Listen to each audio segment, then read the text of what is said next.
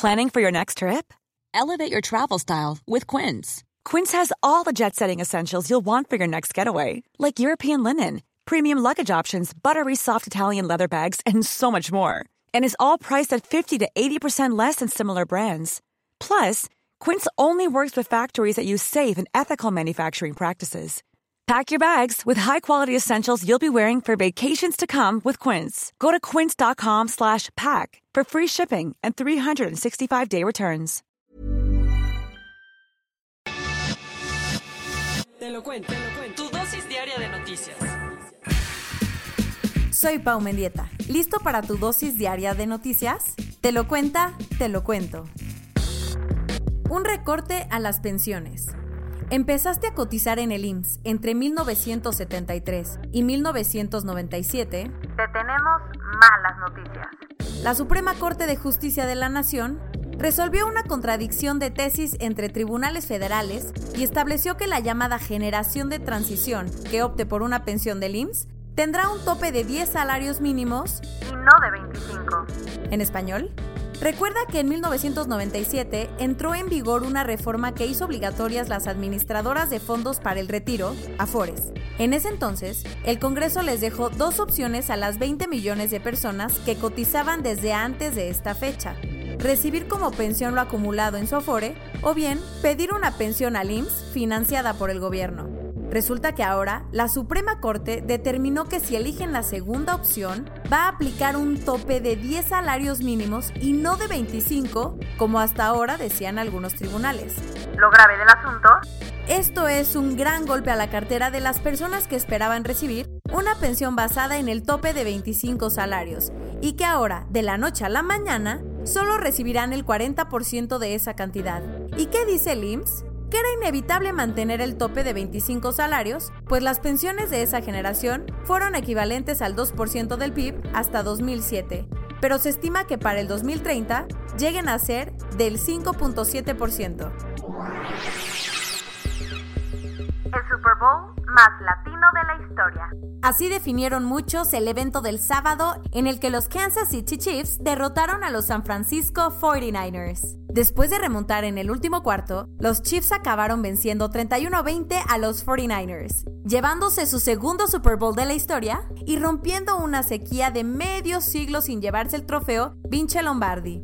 Mientras tanto, los 49ers no lograron volver a cargar el trofeo que tuvieron por última vez en 1995, de lo que muchos siguen hablando del medio tiempo, donde Shakira y Jennifer López hicieron del momento una celebración global de la cultura latina. ¡Hola, Miami! El espectáculo en el Hard Rock Stadium de Miami duró 14 minutos, costó unos $14 millones y tuvo como invitado sorpresa al reggaetonero puertorriqueño Bad Bunny, al colombiano J Balvin y a la hija de 11 años de J-Lo, M. En una entrevista con la televisión oficial de la NFL, Shakira dijo que el espectáculo tendría una connotación social y un peso importante al mostrar la relevancia y la contribución cultural de los latinos en Estados Unidos y en el mundo. Aquí el espectacular video por si te lo perdiste.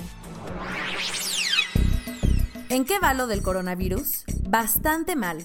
Hasta ahora, van más de 20,000 casos confirmados y más de 400 personas han muerto. Además, varias ciudades de China, incluida Wuhan, donde empezó todo, están en cuarentena y el virus ya llegó a más de 24 países. Lo otro que le preocupa a varios, que la economía china se vea afectada en las próximas semanas, pues con el encierro la gente deja de gastar dinero, además de que varias fábricas y empresas han decidido suspender sus operaciones. De hecho, ayer la bolsa de Shanghái abrió por primera vez desde que iniciaron las celebraciones del Año Nuevo Lunar y tuvo una caída de casi 9%.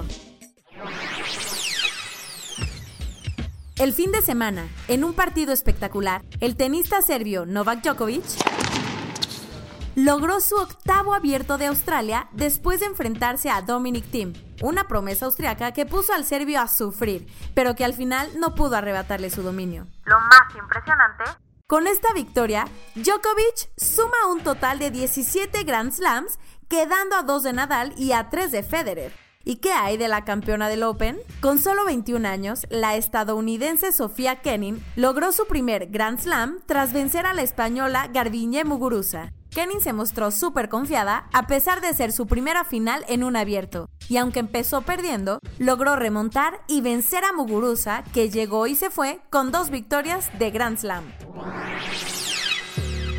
Si no has podido ver Hamilton, te tenemos buenas noticias. El próximo año va a llegar a los cines una versión grabada de la obra de teatro de Broadway. ¿Ni idea de qué hablamos? Hamilton es un musical de Lin-Manuel Miranda que se estrenó hace casi 5 años y que trata sobre la historia de Estados Unidos. Entre sus premios hay Pulitzers y Tonys, y ahora Disney compró sus derechos para llevarla a los cines en octubre del 2021. Y para cerrar, te tenemos un notición. Ayer, Sudáfrica anunció que en 2019 los asesinatos de rinocerontes cayeron 23%. Y eso, el gobierno lleva un rato tratando de proteger a la especie y al parecer sus esfuerzos, que incluyen trabajar con el sector privado, donadores y ONGs, están funcionando. Eso sí, aunque la cifra es alentadora, todavía queda trabajo por hacer, pues 327 rinocerontes fueron asesinados por cazadores furtivos. Esto es todo por hoy. Nos vemos mañana con más noticias. Pau Mendieta se despide.